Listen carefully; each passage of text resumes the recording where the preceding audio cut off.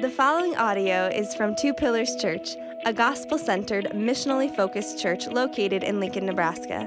More information about Two Pillars Church can be found at www.twopillarschurch.com. Our reading this morning is from Matthew chapter 4, 12 to 25.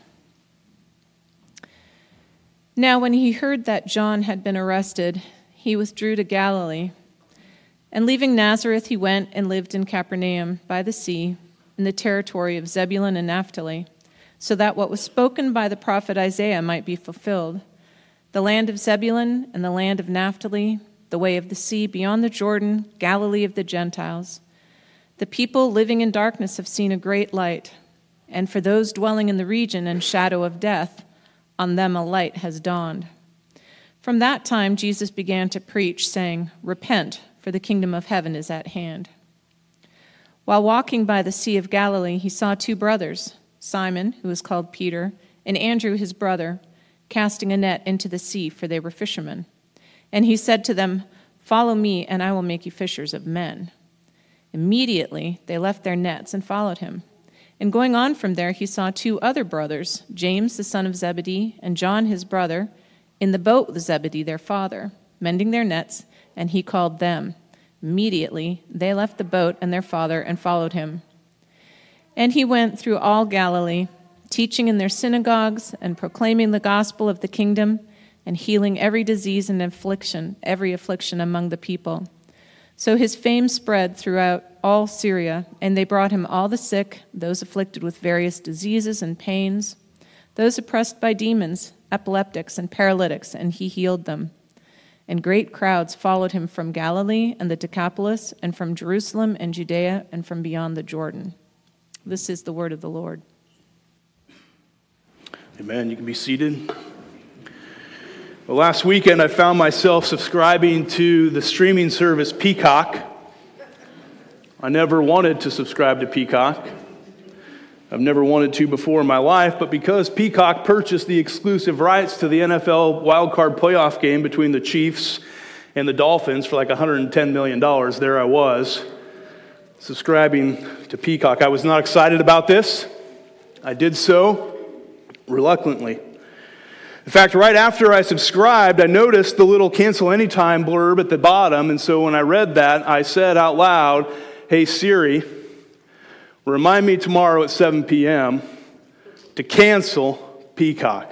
Right? I was not all in. And I share that as a contrast with our passage today because in the passage that Sarah just read, the passage that we just heard, we are invited, we are exhorted to go all in with Jesus. The big idea I want to drive home this morning encompasses the three major points that I'll make this morning, and it's this: that the kingdom of heaven is at hand, and therefore, believe the message, join the mission, and behold the miracles. Or in short, go all in. We're going to be in Matthew chapter 4 this morning. If you're not open there to Matthew 4 in your copy of God's Word, please go ahead and turn there. It should be on page 809 in those black pew Bibles. This is the beginning of Jesus' public ministry as Matthew records it. And he gives us a timestamp that this kicked off once John the Baptist was arrested. And when that happened, Matthew 4 verses 12 through 13 tells us that Jesus left Nazareth and he traveled northeast into the region of Galilee, into the territory of Zebulun and Naphtali, to a city called Capernaum, which is right at the north shore of the Sea of Galilee. It was a seaside fishing community. It's where Peter and Andrew and James and John were all from. It's also where Matthew lived. Galilee was not a large area, but it was highly populated. It was smack dab in the middle of major trade routes. In fact, there was a saying of the day that Judea, down further south, that Judea is on its way to nowhere, and Galilee is on the way to everywhere. Matthew records that it was here that Jesus began to preach, verse 17. A word that means to speak with authority, to announce as a herald, to proclaim, to assert. And what was he preaching? A pretty simple message, actually. Repent, for the kingdom of heaven is at hand. It was a 2-part sermon, pretty straightforward. A call to action, repent, based upon a new reality, that the kingdom of heaven is at hand. Now, if you've been following along in our series in Matthew, notice it's the same message that John the Baptist was preaching. However, as we're about to find out, with Jesus stepping on the scene in his public ministry, the kingdom has drawn so near that it's actually dawned. The kingdom has. Now, in the New Testament, these phrases, kingdom of heaven, kingdom of God, just kingdom on itself, they're all used interchangeably. Matthew prefers to use kingdom of heaven. Jesus talks a lot about this kingdom. Over 100 times in about 70 passages, actually, he refers to the kingdom in the New Testament. What does that phrase mean?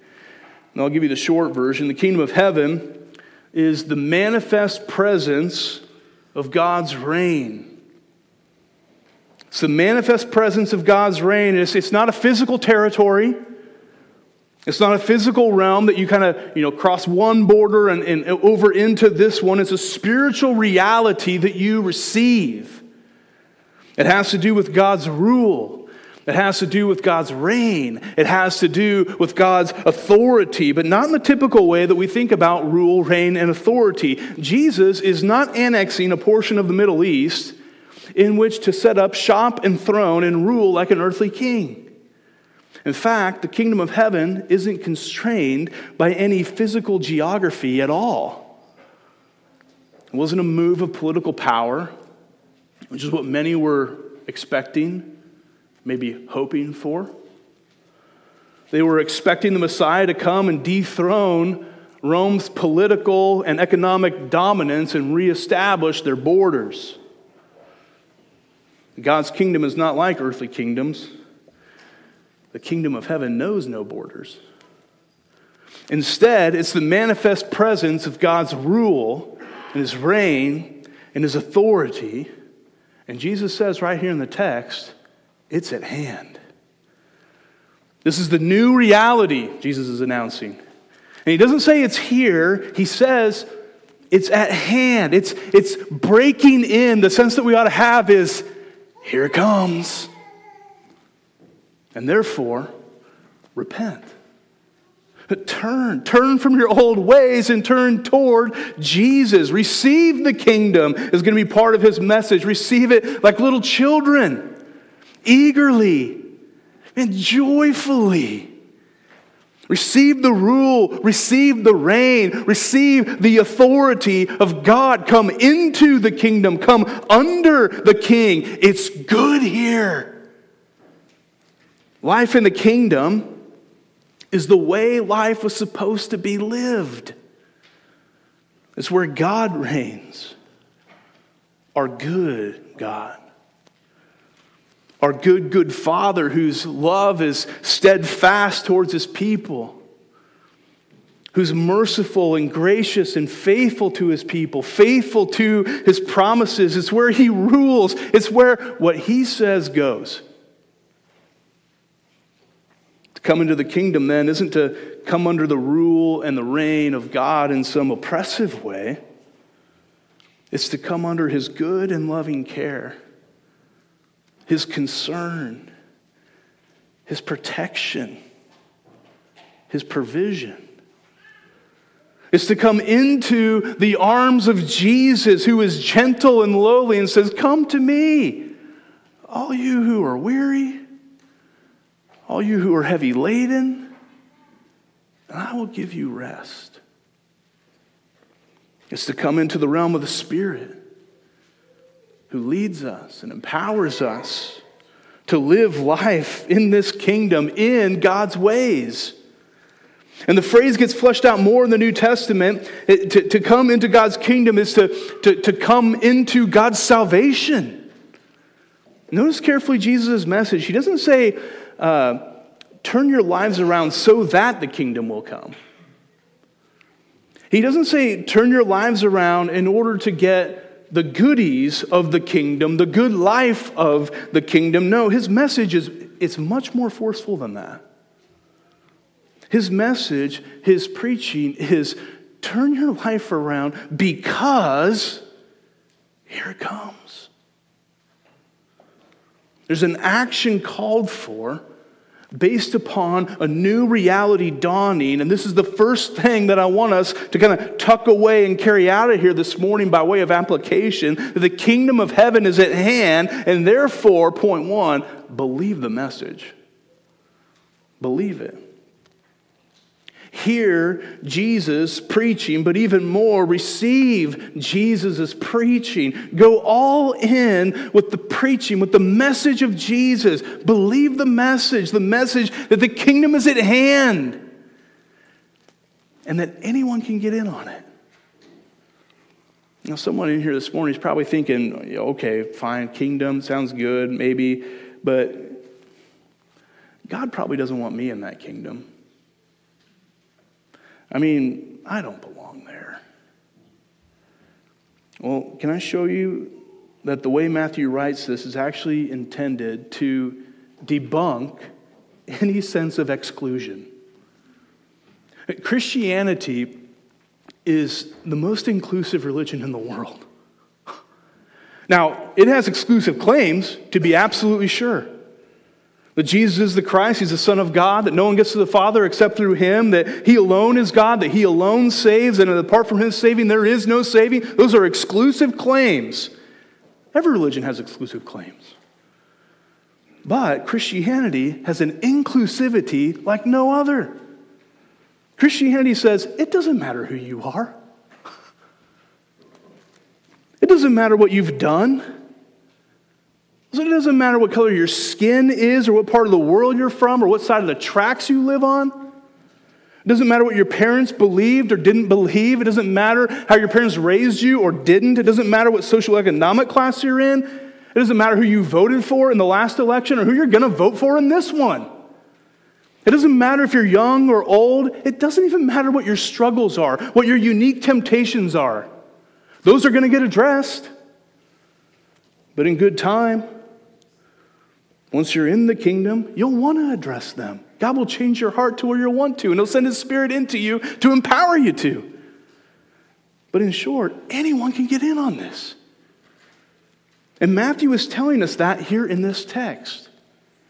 See, if you lived in first century Middle East here, you would have thought it's odd, actually, that Jesus went and set up Central HQ up in Capernaum. Especially if you think He's supposed to be the Jewish Messiah. Galilee, see, was a place of mixed population, Jews and Gentiles.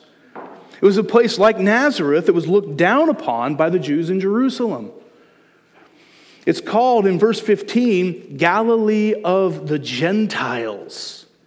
It's like a first century version of calling America a melting pot, only it was used in a very derogatory way. They looked down their noses at these people.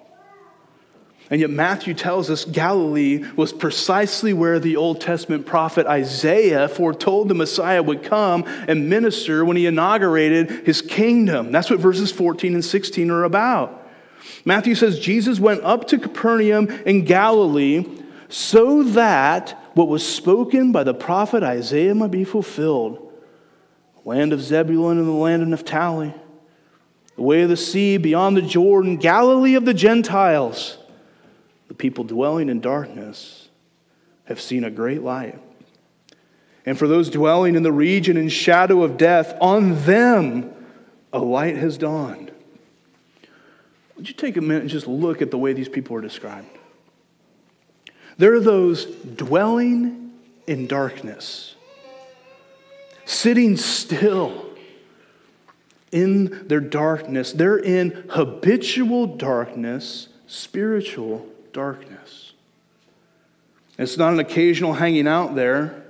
They dwell there. They live there. In the region and shadow of death, a territory assigned to death, living in death's shadow like all the time. People whose horizon is bound by death. They were the despised and the lowly. They were the forgotten about, neglected by the spiritual and religious leaders who preferred to stay closer to Jerusalem, dwelling in darkness, unable to get themselves out of it.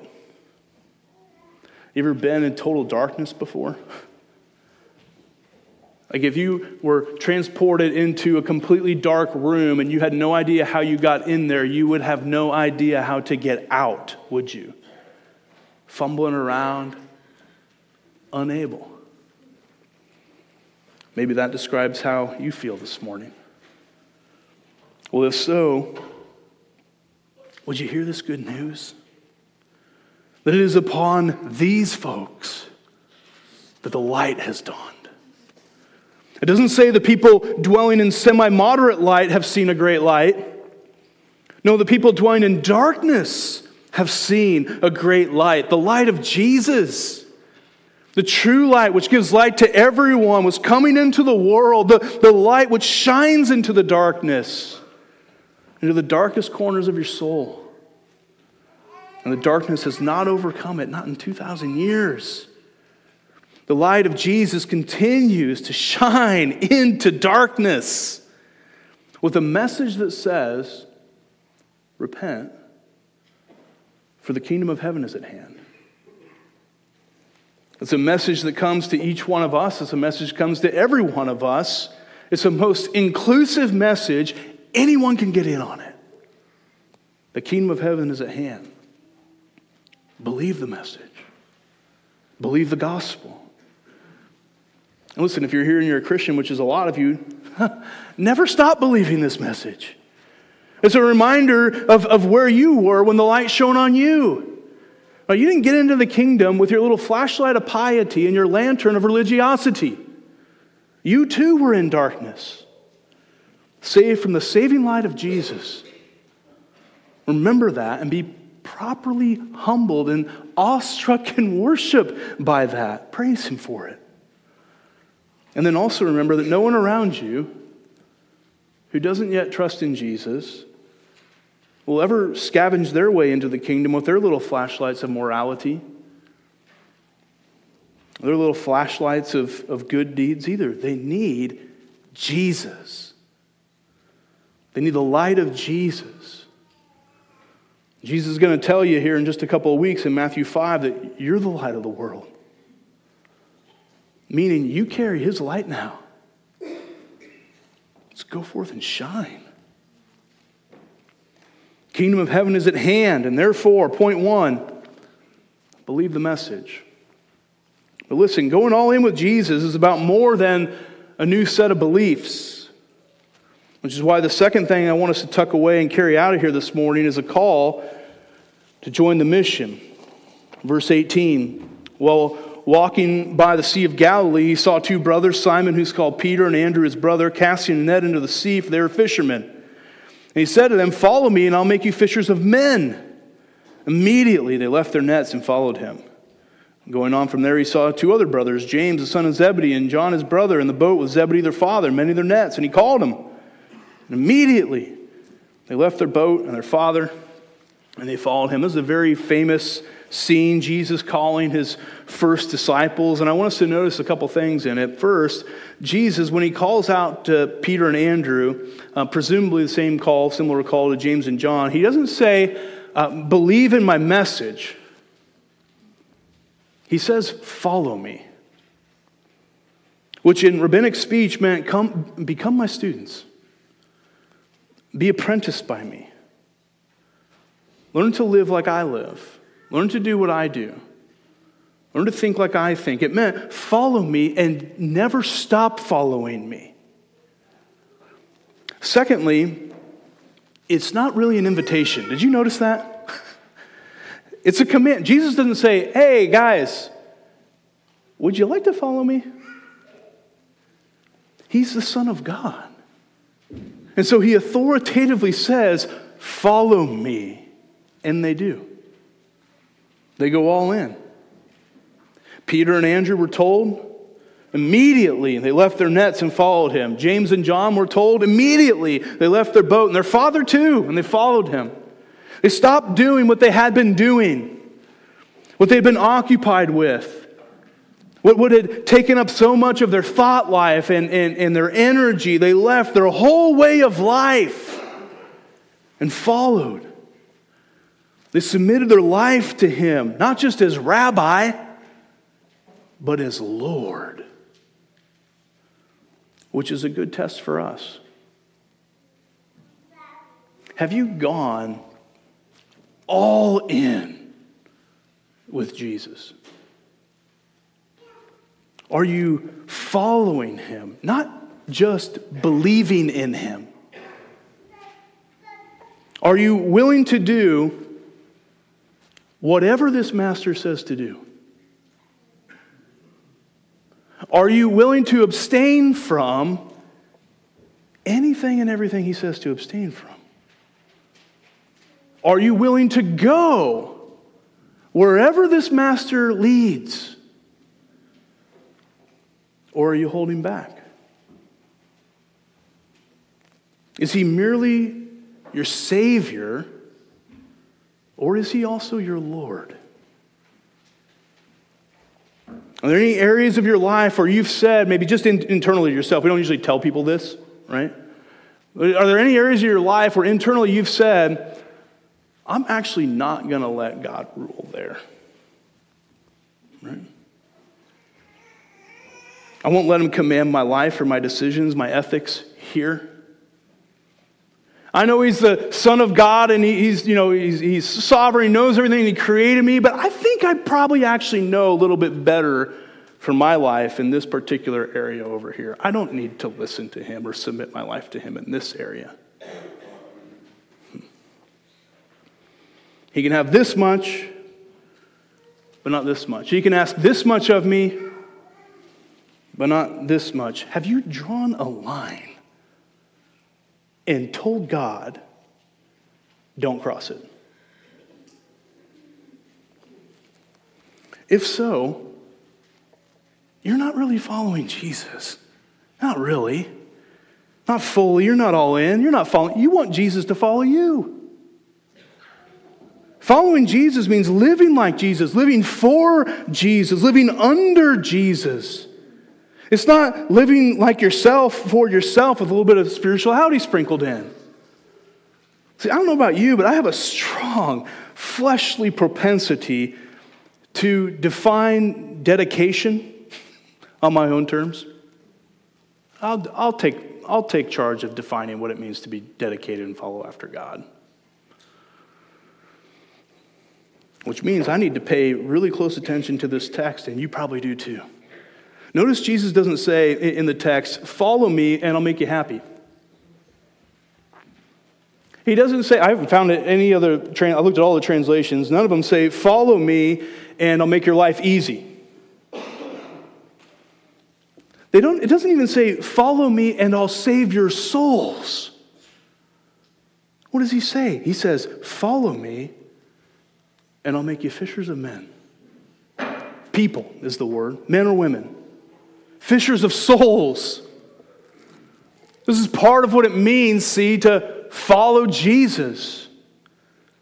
Like the seeds of the Great Commission, which have already been planted by Matthew in his gospel, are getting watered here. Now, does that mean that to really follow Jesus, you got to go into full-time ministry?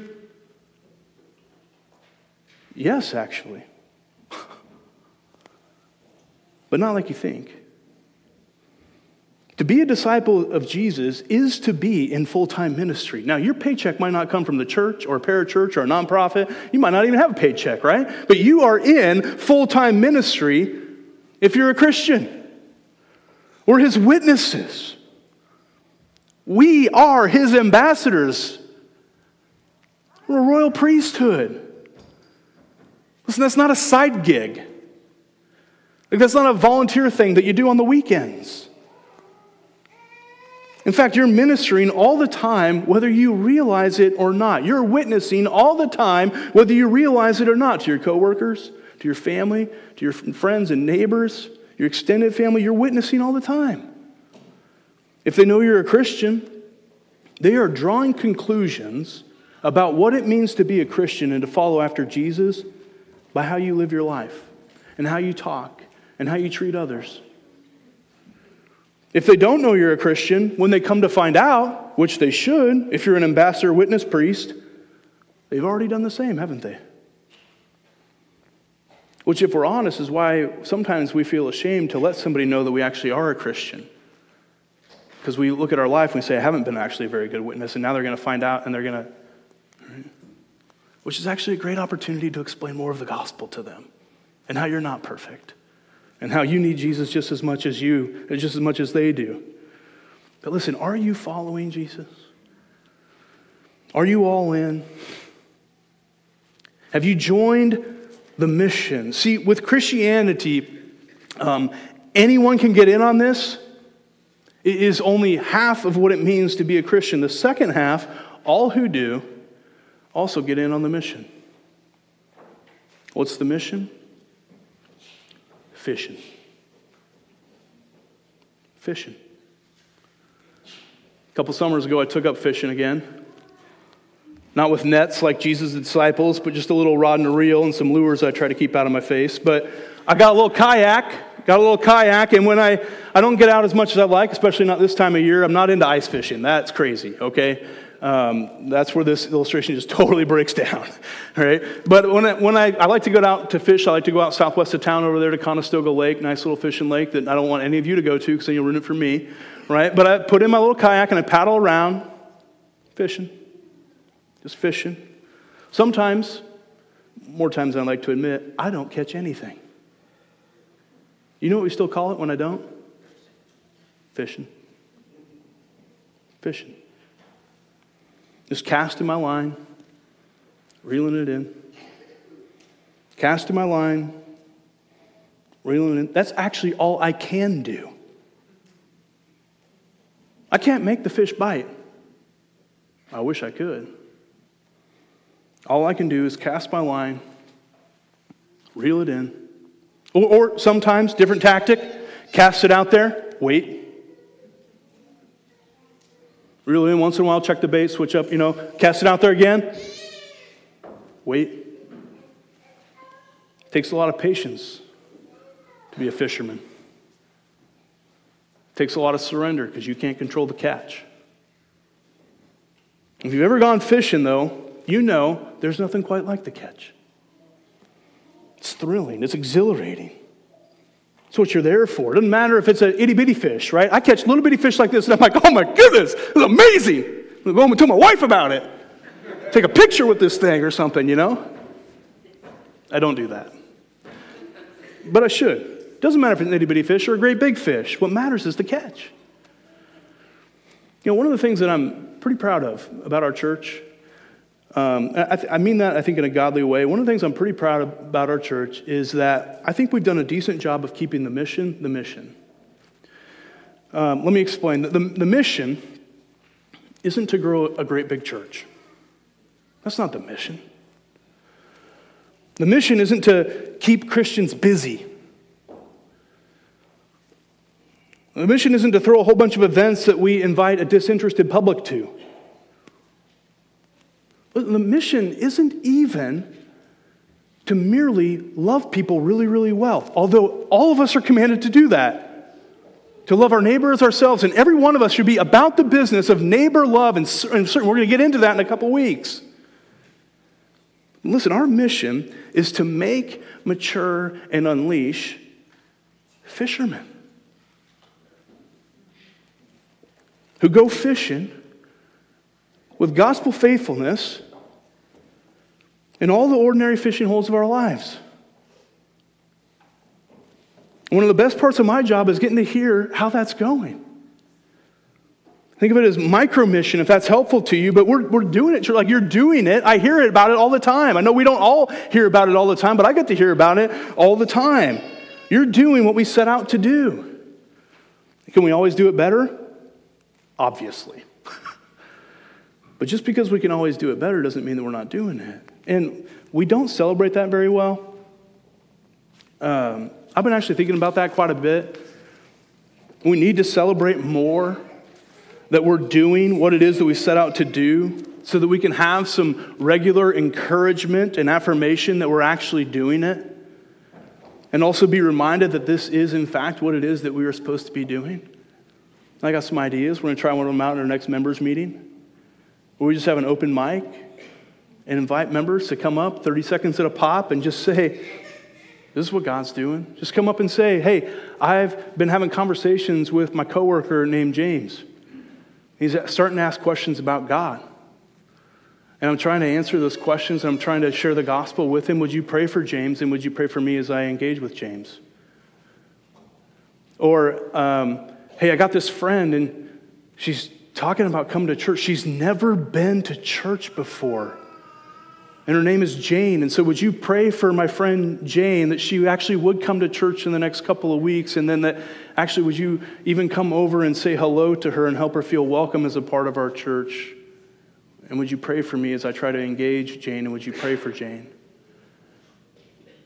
Just 30 seconds at a pop. Maybe someone else comes up and says, hey, I got this neighbor named John, and he's going through a really difficult time, and I know he's shared it with me, and so I'm trying to help him. I'm trying to serve him, trying to sort out this whole mess. But even while I'm trying to demonstrate the gospel to him, would you pray that I'd be bold enough to share the gospel with him as well? And so would you pray for John? And would you pray for me? Listen, I know that that's happening all throughout our church in lots of little bitty ways, and we don't always give ourselves credit for it, but guys, that is what it looks like to go fishing.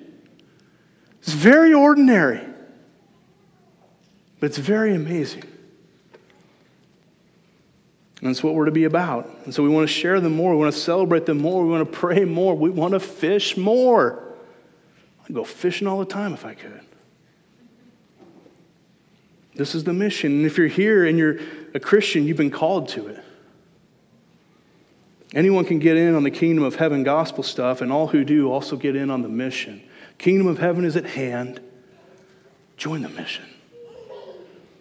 Go all in. That brings us nicely to the last section of our text this morning, which I've put under the banner of Behold the Miracles.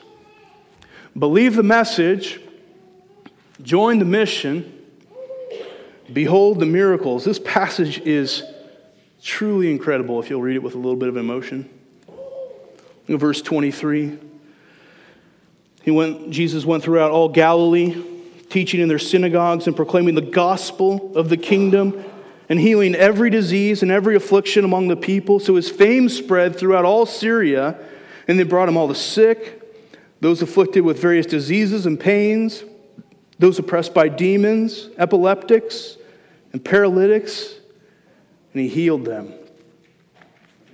Jesus' ministry here is threefold. I want you to notice, what did he do? He went about teaching in the synagogues, giving sequential, careful, reasoned instruction. He was also proclaiming, it's the same word used earlier for preaching. He was preaching the gospel, the good news of the kingdom, because the kingdom breaking in is good news. Like teaching and preaching aren't the same thing. Jesus did both, but then notice where the emphasis is. It's on the third part here, on what? The healing. He was healing every disease, every affliction. Every. Listen, if you're the kind of person who does the underlining thing in your Bible, or maybe a highlighter thing in your Bible, do me a favor and underline the word every in the two spots that shows up there in verse 23. And then just look at it for a minute.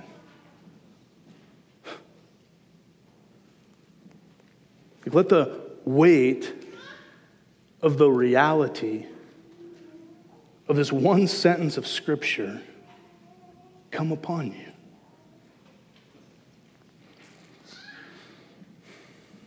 No one ever met with Jesus here and heard the words, boy, I've never seen that before.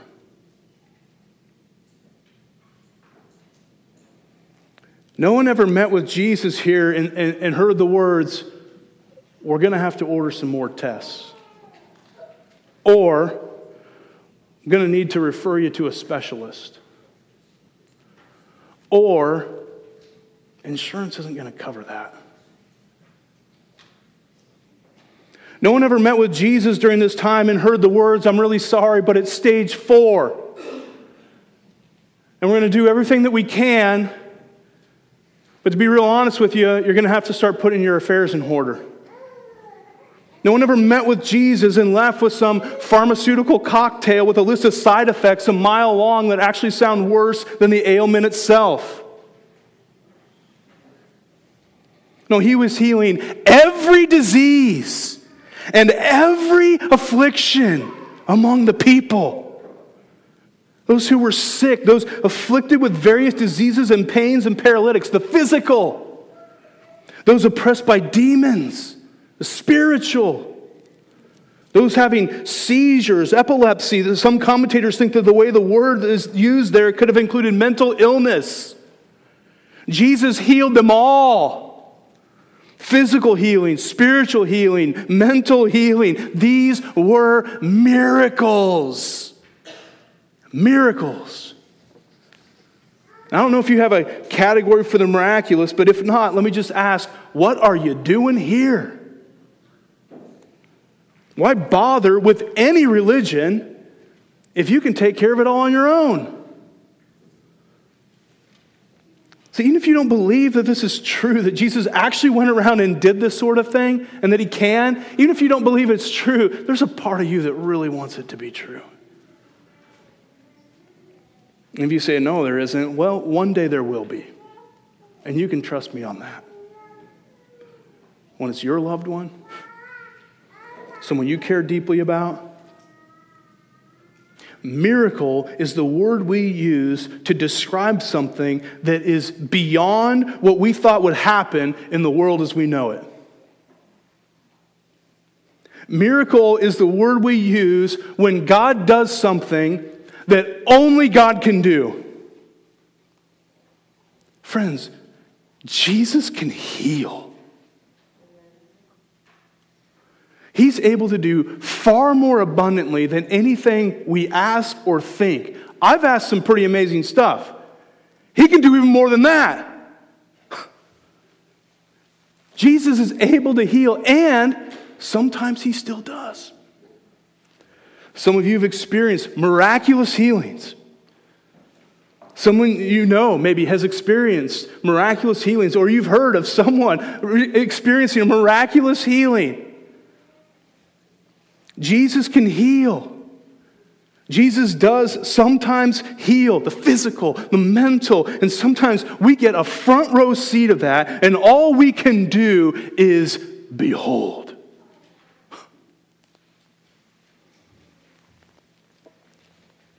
And then there's times, for reasons we don't fully understand, when Jesus doesn't heal. Even when we pray for it. Even though he's able. Even though we fast and pray and long for a miracle, it doesn't come. What do we do then? Well, we remember that Jesus can heal. Jesus does sometimes in the here and now heal, and Jesus will one day fully heal. Like, this passage is a glimpse of heaven. It's a picture of what it will look like when the kingdom of heaven is not just at hand, not just inaugurated, but consummated. When Christ returns and permanently, eternally heals all his people from all their ailments. And without diminishing that one single bit, would you also realize this? Every single Christian in this room has experienced personally a miracle. You're like, oh, not me. What are you talking about? Listen, if you don't believe that, you don't understand the gospel. It's a miracle that anyone in this room is a Christian at all. Why do I say that? Because we were all lost. We were all sinful, dwelling in spiritual darkness. dwelling in the region in the shadow of death. But now, we have seen a great light. On us, the light of Christ has shone. We once were dead in sin, but we've been made alive. We've been delivered from the domain of darkness and transferred into the kingdom of the Son. We once were alienated from God, but now we're called as friends, orphans who've been adopted, misfits who have become essential body parts. Miracle is the word we use when God does something only God can do, and only God did all that. Behold the miracles sitting around you in this room. There's a lot of them. Believe the message, join the mission, and behold the miracles you'll see him do as you go fishing. Every catch is a miracle. A thrilling, exhilarating miracle of God that causes the angels to rejoice. Who doesn't want to go all in and get in on that? Well, in Jesus' day, lots of people seem to go all in on that. In fact, our text paints a picture of just how widespread the news about Jesus was spreading. Verse 24 tells us that his fame spread throughout all Syria, which was north of Galilee, actually. Verse 25, great crowds were coming all throughout Galilee. And the Decapolis, that's the 10 major cities that were southeast of Galilee, that region there. And from Judea and Jerusalem to the southwest. And from beyond the Jordan, the region of Perea, east of the Jordan River. In short, people were coming from all around. Great crowds following him. But were they all in? See, the jury's still out a bit on these crowds. In fact, in Matthew's gospel, the crowds occupy this sort of middle space. They're not opposed to Jesus, but they're not all in yet either. They're actually a little bit like me with my Peacock subscription. Last Sunday, 7 p.m., got a notification popped up on my phone. You know what it said. Cancel Peacock. Problem is, at 7 p.m. last Sunday night, my family and I were sitting in the back den watching a show that we discovered we'd like to watch on Peacock. Turns out there's 11 seasons of it. Which means, to the NBC execs counting their money and new subscribers, I'm in a little bit of a middle space. I'm not opposed. I'm not all in, though, either yet. And this is a good word for us to hear as we close Matthew chapter 4. See, you can be following Jesus for completely wrong reasons.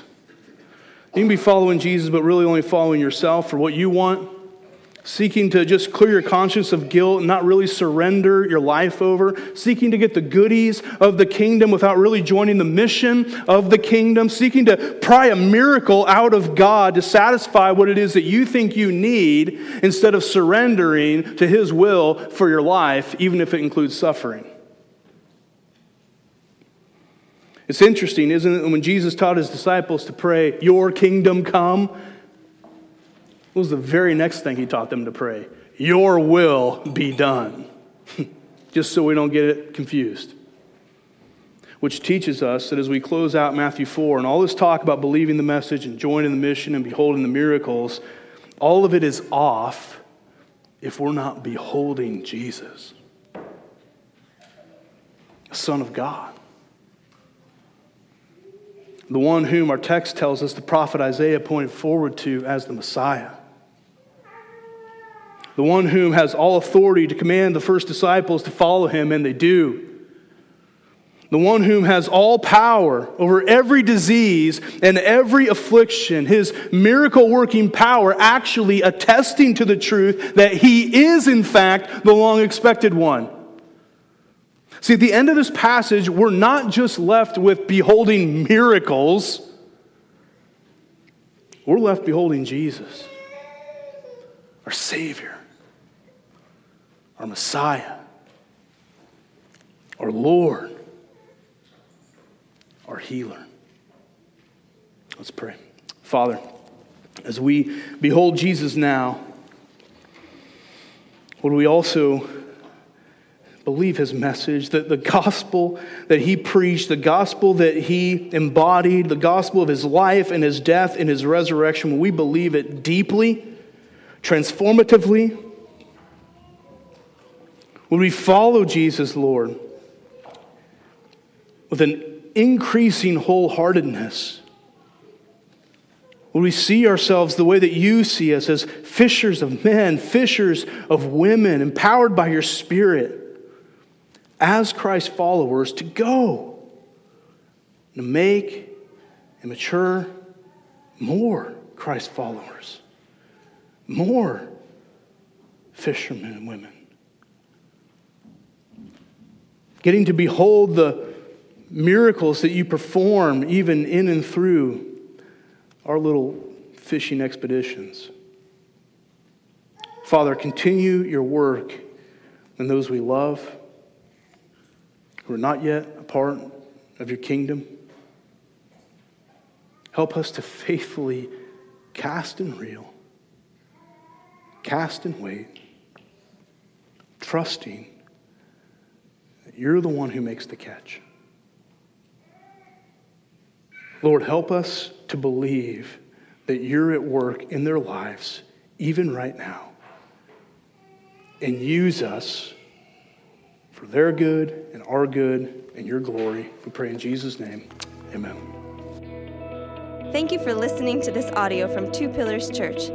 Feel free to share this audio with others, but please do not alter or edit the content in any way. For more information about Two Pillars Church, please visit www.twopillarschurch.com.